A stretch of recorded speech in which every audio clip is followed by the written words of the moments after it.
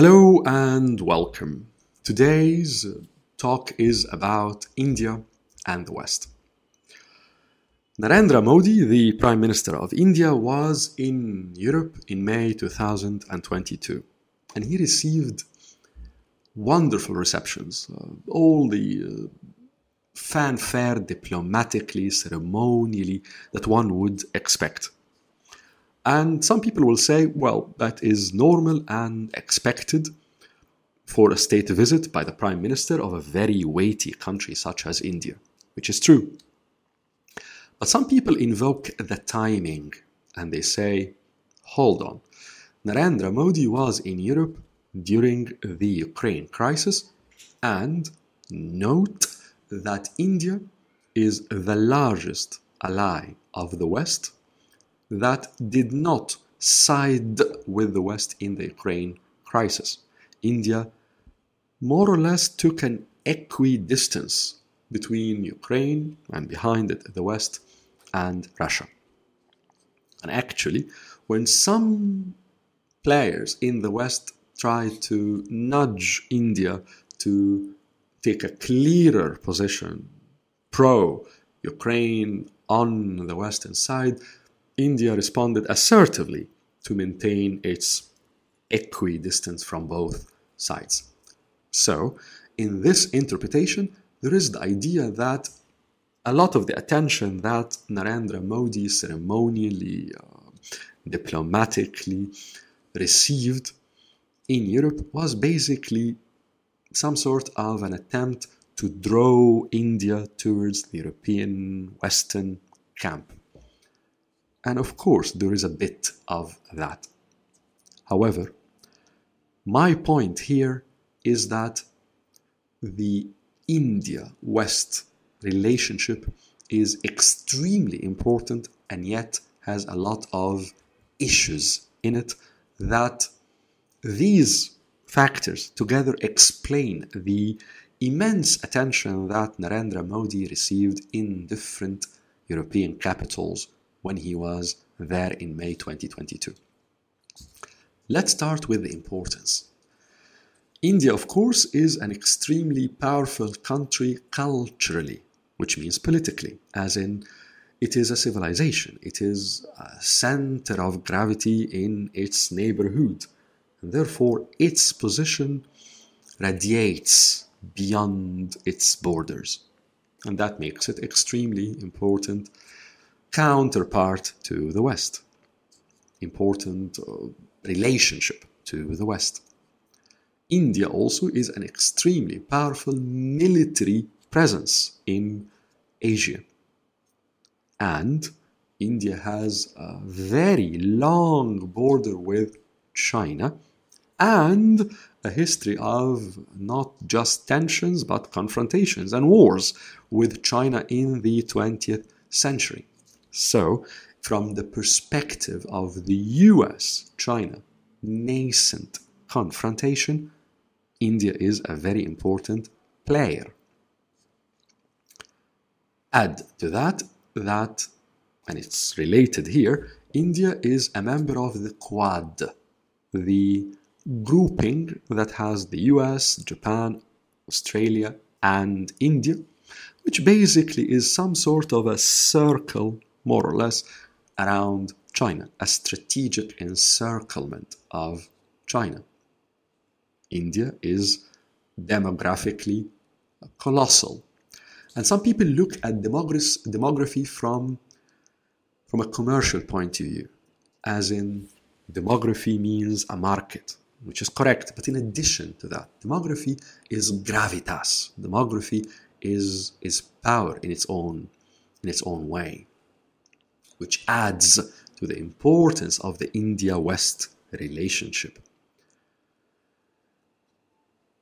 India is also a very powerful player, if not one of the most powerful players in very strategic industries such as software, information technology, artificial intelligence, because it produces not just machinery, software, but thinking, real thought in these very important industries that are shaping the future. add to all of that, India has a very influential diaspora. At least 15, maybe even 20 of the largest and most powerful companies in the world, especially in the world of information technology, software, are led by CEOs from Indian heritage. All of these factors together make the India-West relationship of immense importance. However, as I said, there are issues in that relationship. Leave aside the Ukraine crisis and India's position in it. Leave that aside. There are other issues there. The first is that India wants from the West by far better terms of trade than what is on offer. And that issue has a history. India opened up economically in the early 1990s. Before that, it was a very closed economy. But in these 30 years, from the early 1990s until today, many banks, multinationals, big companies from the West tried to enter India. However, there was always an issue, and that issue is that never these banks, multinationals, companies managed to play in the Indian market the way they wanted to. There were always strong Indian laws, regulations that you play in the Indian market according to the Indian way of doing things. And now, India wants to go further. India wants better terms of trade than what has been the case. Some countries in Europe are not willing to offer these better terms of trade. But even if others, and there are others, that are willing to offer better terms of trade, there is an issue. And that is, other countries will take note, which means that if these better terms of trade are offered by European countries or by the West in general to India, other countries will come and say, hey, I want the same type of treatment, the same terms of trade. And that will create trading problems to many European countries, to the West. At least it will create headache. There's another issue in the relationship, and perhaps more important one, and that is India wants arms. India, of course, is a very well-armed country. It's also a nuclear power. But the bulk of Indian arms come from the Soviet time and from purchases from Russia. Now, India wants to modernize and diversify that armament, but not because of its repeated confrontations and serious tension with Pakistan. No, it's for a much, much more important theater of operations, and that is vis-a-vis China. But here the West has a very serious issue, and that is the West cannot just throw some arms at India and just forget about it, because India will never be able really to use these arms to their maximum potential or to develop them. On the contrary, India has the technical, the scientific capabilities not just to use any arms it receives to their maximum potential, but it also has the ability to develop them, which means that China will note any serious, sophisticated arms sold to India. And therefore, for the West, selling advanced arms to India is an important choice. It might have a cost because China will note that. There's a third element that India wants in its relationship with the West, and that is respect or reciprocity. Now, it's easy in diplomacy to offer rhetoric, to say stuff, and that's absolutely fine, but it's cost-free. But here, India is like China, looks at the past 200 years at least 150 years of its history and says, I want to stop that. The way I was dealt with in the past 150, 200 years was not what I, as a civilization, as a major civilization, deserve. That might sound as fluffy, as a very intangible point, but it is important. It is very important in international relations because it goes beyond rhetoric. It goes beyond just talk. There is some sort of inherent equality that is demanded here by India. And it is important because in the last 250, 300 years, the West has always dealt with the world on its own terms, civilizationally. It never offered that reciprocity to any other civilization. And that's why that demand from India, even if it is intangible, it is worthy of note. It is important to bear in mind. There is another issue that is not necessarily complicates, but is there, makes the relationship between the West and India a bit fraught as well. And that is the image of India. India got its independence from Britain and its modern shape in the late 1940s.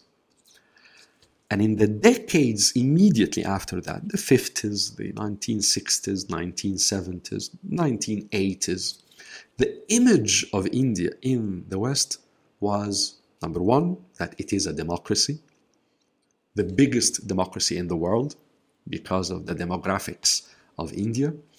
But secondly, that it is a very inclusive democracy, meaning that modern India was presented to the world as an aggregation of cultures, of ways of life that have come together and are living harmoniously. But in the past 20 years or so, at least in the past 15 years, the main rising political power in India was that of Prime Minister Narendra Modi, the BJP, and behind it, a nationalist Hindu view of India that looks at the Indian identity, at what India means in a much narrower way, certainly less inclusive way. The point here is that the political developments in India over the past 15, 20 years were very different from this image of a very inclusive, different cultures coming together. Rather, it is a nationalistic, some will say, monocultural culture based to a very large extent on political Hinduism. Again, this does not really complicate the relationship with the West, but it adds to all of these points I have been trying to elaborate on to basically say that the West-India relationship is extremely important because of all of these factors, but there are also other variables, other points that make the relationship of cost to the West, that make many people in the West think twice about extending to India what India wants. Right now, there's immense attention being paid to the Ukraine crisis. And strategically, of course, the US-China confrontation is the most important dossier in international relations. I think the West-India relationship ought to be in the background, ought to be in the thinking of anyone interested not just in India, not just in Asia, but in international relations in general.